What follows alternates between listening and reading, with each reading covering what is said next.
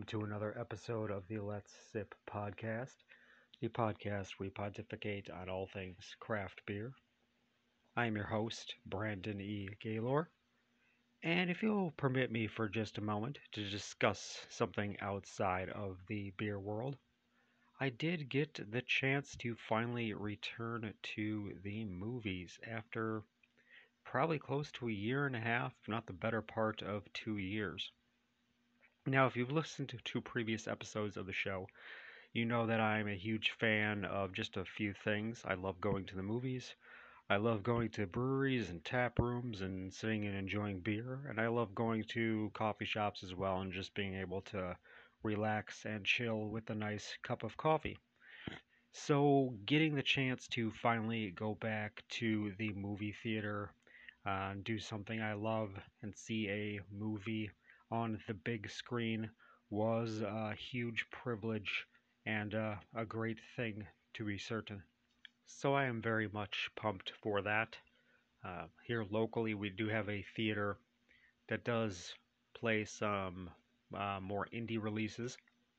The movie I chose to go back for my first trip in such a long time was In the Heights.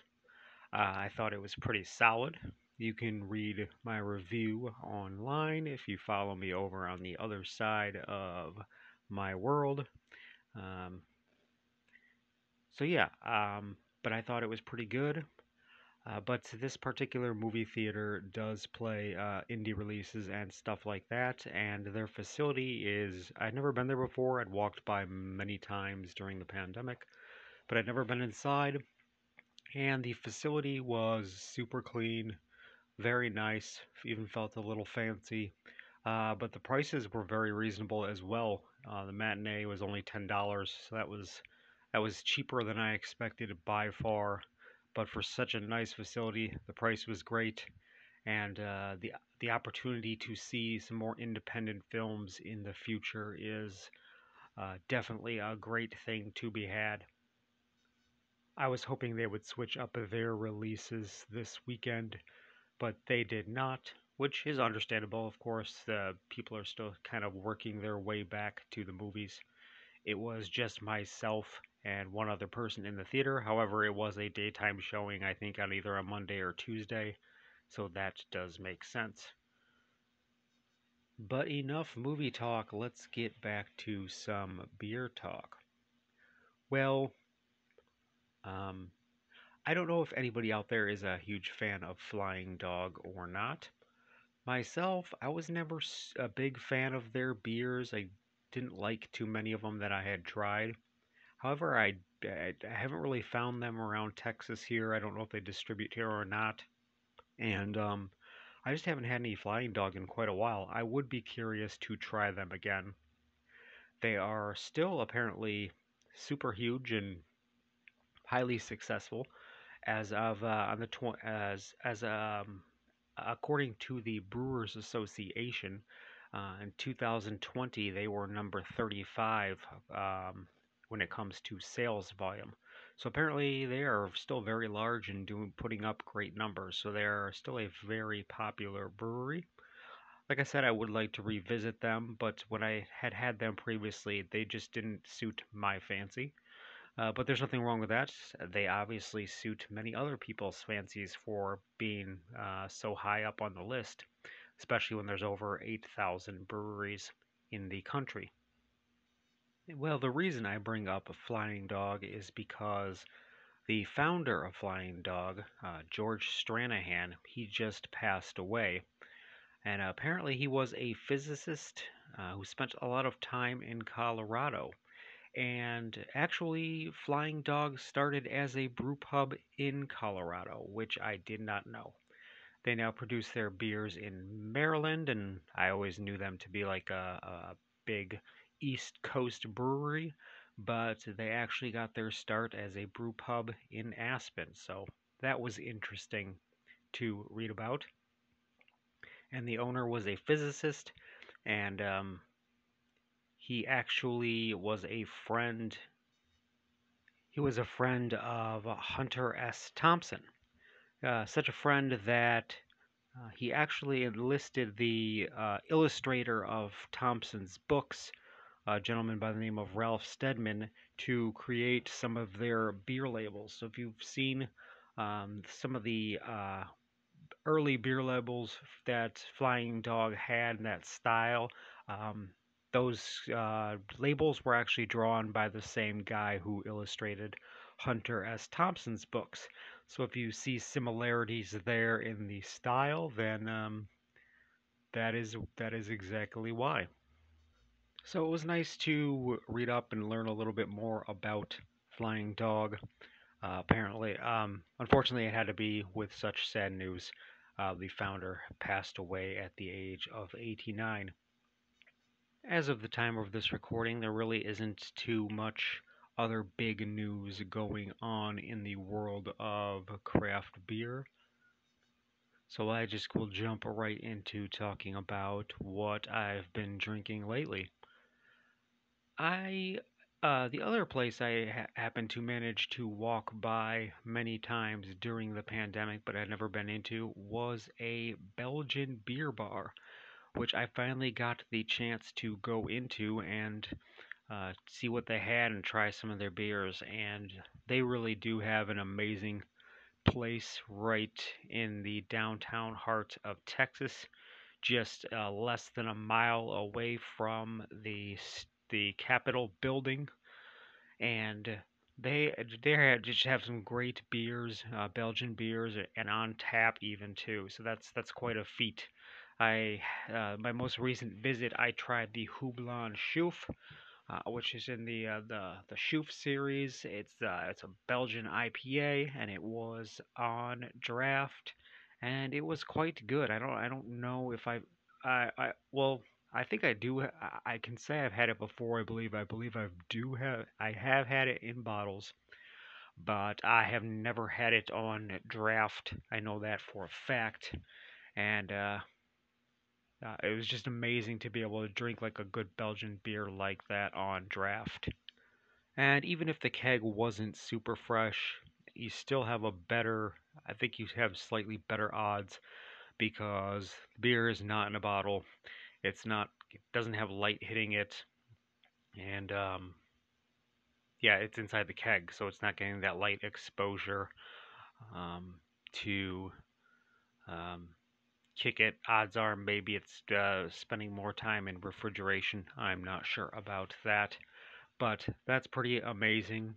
And like usually, if we're having Belgian beers, you're at the mercy of the distributor that brought it to the bar or the retail shop you purchased it from, and then you just never know how old it's going to be. With importing and all that going on, it really is hard to pull super fresh product when it comes to import beers, especially like in the world of Belgium and some of the smaller breweries that would import.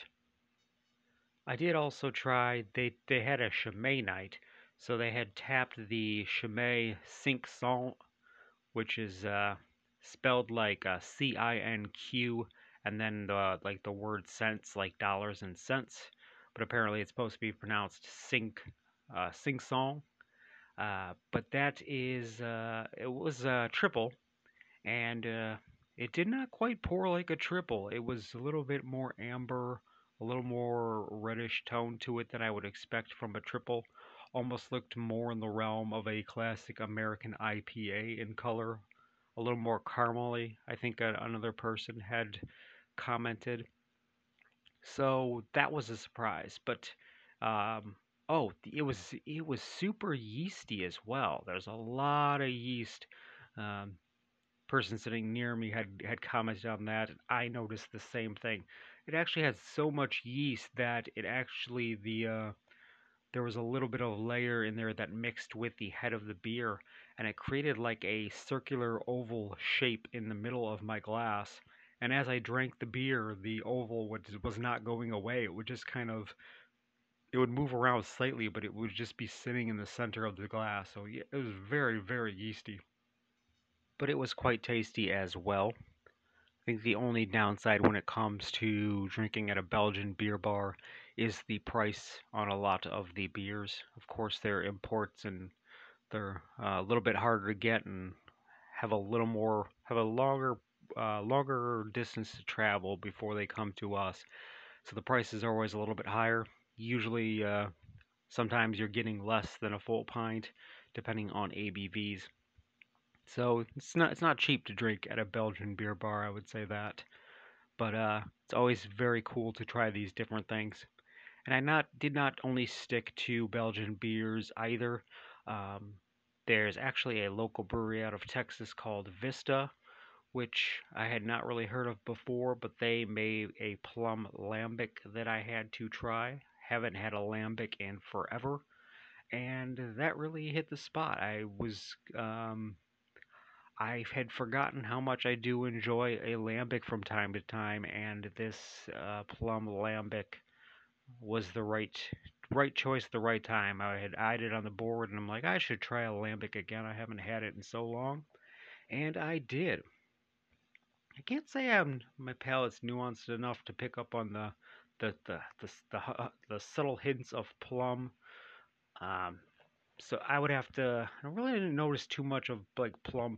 It was just more of the sour notes that I was really picking up on my palate, but it's not quite as refined as it ought to be in my opinion.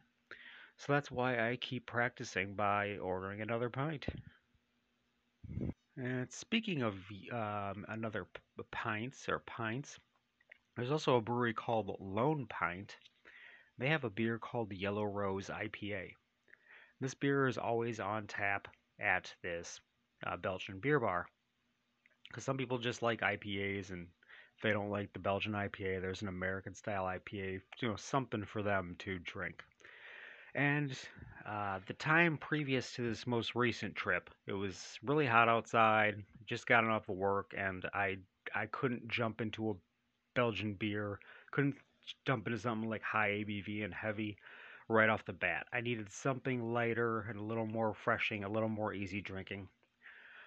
So I had just previously had tasted the Yellow Rose, so I ordered a full pint of it, and it is a really solid IPA. I enjoyed it very much. So it's great that they always have it on tap, but I had to look up more information about the beer, and that's when I realized that the Yellow Rose is a smash beer. So it's single malt and single hop, and so um, the it's great taste, and um, yeah, that makes a whole lot more sense once I realized that it was a smash beer. So I've always had that experience with a good smash beer. I don't know what it is, if it's just the cleanliness of it, the simplicity of it, but smash beers knock it out of the park every time. And the Yellow Rose was no exception. So if you're in Texas and you have a yellow pint, or I'm sorry, Lone Pint and the Yellow Rose IPA available to you, I would definitely recommend picking it up and giving it a try. If you find out any other beers are smash beers and they say single malt, single hop, go for them. Definitely. Always. I've never really truly been I've never been disappointed by a smash beer. They've always been really tasty.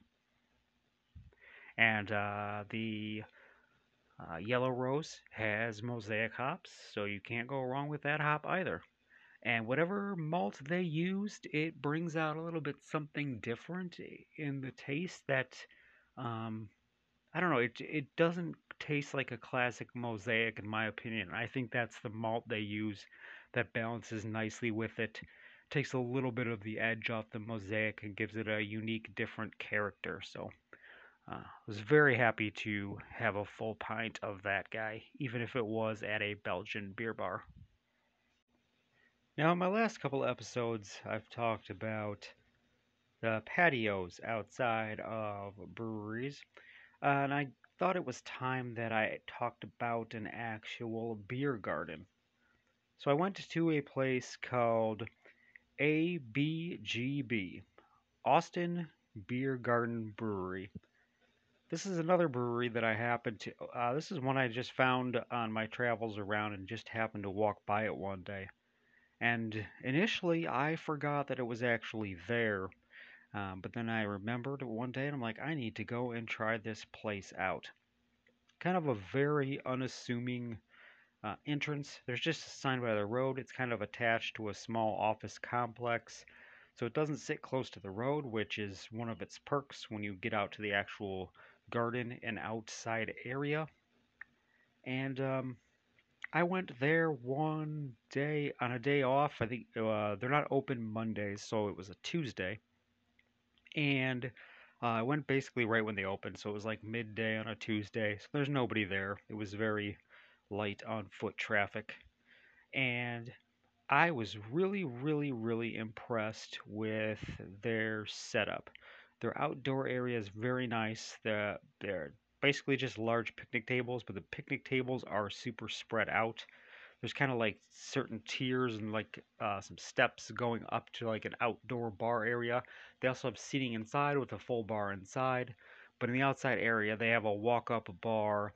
But around that, they've got tables on like the concrete at the same level of the bar, but spaced kind of further out away from it. And then as you go down these steps, like towards the parking lot, there's like two more levels of picnic tables. So very spread out, under a lot of natural trees. So you got a lot of some natural shade going on. So that was very cool. And their beers were just really, really, really solid. Now they actually won some medals for their beers at GABF. Their Hells is one that won a gold medal a few years back, and they actually won the award for uh, Small Brew Pub of the Year. I believe it was 2016, 2017, and 2018. So 3 years in a row, they won the title of Best Small Brew Pub. And since the last time they won that award was in 2018, I was kind of at first thinking, are they past their prime? Are they not as great as they once were? Of course, you get a little skeptical and you think that, but I think the answer is definitely no. And they are in there's kind of two camps of breweries. There's a brewery that's going to kind of branch out and try to do some unique stuff and do kind of take bigger chances and kind of go off of the deviate away from the style map, if you would say. And then there are the breweries that don't really do that, but when they produce a beer, it's always like crisp, clean, and according to style. And I mean, both breweries are fine in that regard. I mean, they both have their perks in those two camps.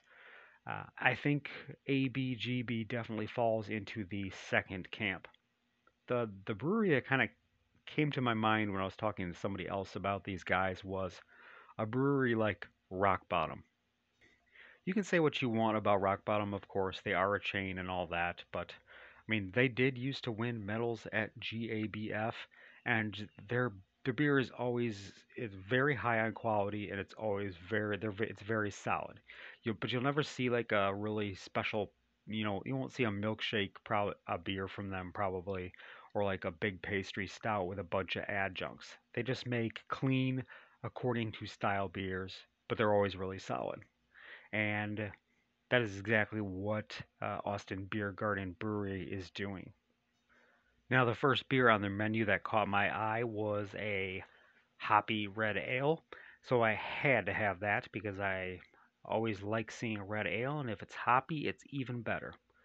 Now, it wasn't quite it was more hoppy bitter than it was. I would want something a little more aromatic, something closer to like something like Bear Republic would put out, perhaps. It was definitely super malty as well, but it was still very, very tasty. And this was the case with all of their beers. Their double IPA is a little toned down, a little more milder than what I would expect from a double IPA. I think it's only like 7.8% ABV. Um, and I'm still on the hunt for the like my go-to IPA for now. The Art Car from St. Arnold is the one I go with, but I am always keeping my eyes out for other options. They have a an IPA called Superliner, and it's really solid, very good. Maybe just a little too malt forward for my liking. I would like for the hops and the bitterness to be a little more in the forefront, and the malt to take a slight back seat. Superliner just a tad too malt forward for to be my go-to IPA, but it is great that it is always there. I believe they had around 7 beers on tap when I went there the first time, and I did end up drinking all 7 on my first trip there. But it was super reasonably priced as well. I don't know if uh, they gave me 1 or 2 pints for free, but my bill was only about $30, and I had a couple slices of pizza and a pretzel when I was there, as well as all those beers. So that was ridiculously cheap. I could not believe how cheap my bill was, and the food was very solid as well. Um, Austin pizza is still Austin pizza. Coming from Chicago, it's just a different animal. But the slices were very good. They just take slices from the pizzas they make, of course, and warm them up. But it was super tasty nonetheless. And the pretzel I had first was very good. So I was very impressed. Their food was really good too, very reasonably priced. This most recent trip, I actually ordered a whole pizza for myself. The crust, it's kind of like a New York style, Brooklyn style crust. So thick enough to have a little weight to it. And I went with a 16 ounce, which was larger than I expected it to be. My eyes were a little bit bigger in my stomach, or maybe it was just my brain is what I pictured. But the pizza was only $15. I just went with the cheese. I was just feeling just a solid cheese pizza. It was only $15, so I thought that was super reasonably priced. I was able to eat the whole pizza in one sitting, but it filled me up. I was stuffed and kind of regretted going for that last slice, but I'm like, I gotta do it. I just gotta. So I knuckled down and I got it done. Aren't you impressed? But no, it's great to find a place where you can get some different food options for really reasonably priced, like I said. Otherwise, I would have left there and probably spent nearly the same amount at Taco Bell or something like that. So, for that price, and you can eat at like a local place where they're making the food fresh and everything else, that is very cool. And it is very close to where I live too, so it's only a short walk away. So that is a plus. And like I said, the beers are really good. They make a Hell's. They make a more of a German style pilsner, more of an American style pilsner. Um, the hoppy red, the they got a pale ale. They've got the IPA. They got a double IPA.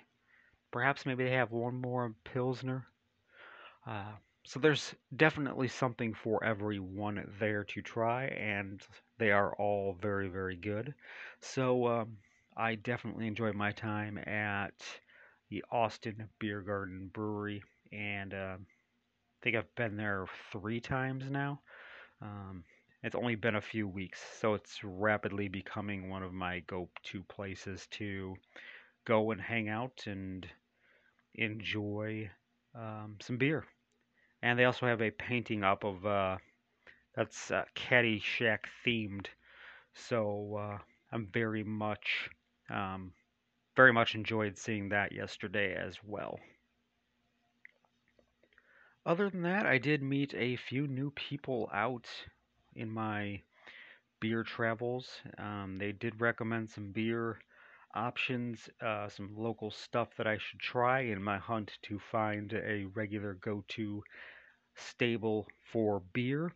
And so hopefully I will be able to hunt down some of those options and give them a try and report back in future episodes. But for now, that's going to do it for my latest in my beer adventures and what I've been doing.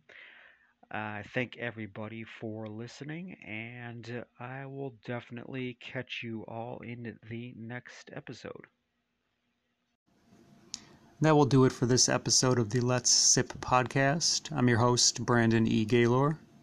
Podcast theme music composed by Brandon E. Gaylor. Special thanks to Anchor.fm for hosting the podcast. Feel free to follow us on Instagram at Let's Sip Podcast. Thank you very much for sipping with us, and we'll drink with you again next time. Bye-bye.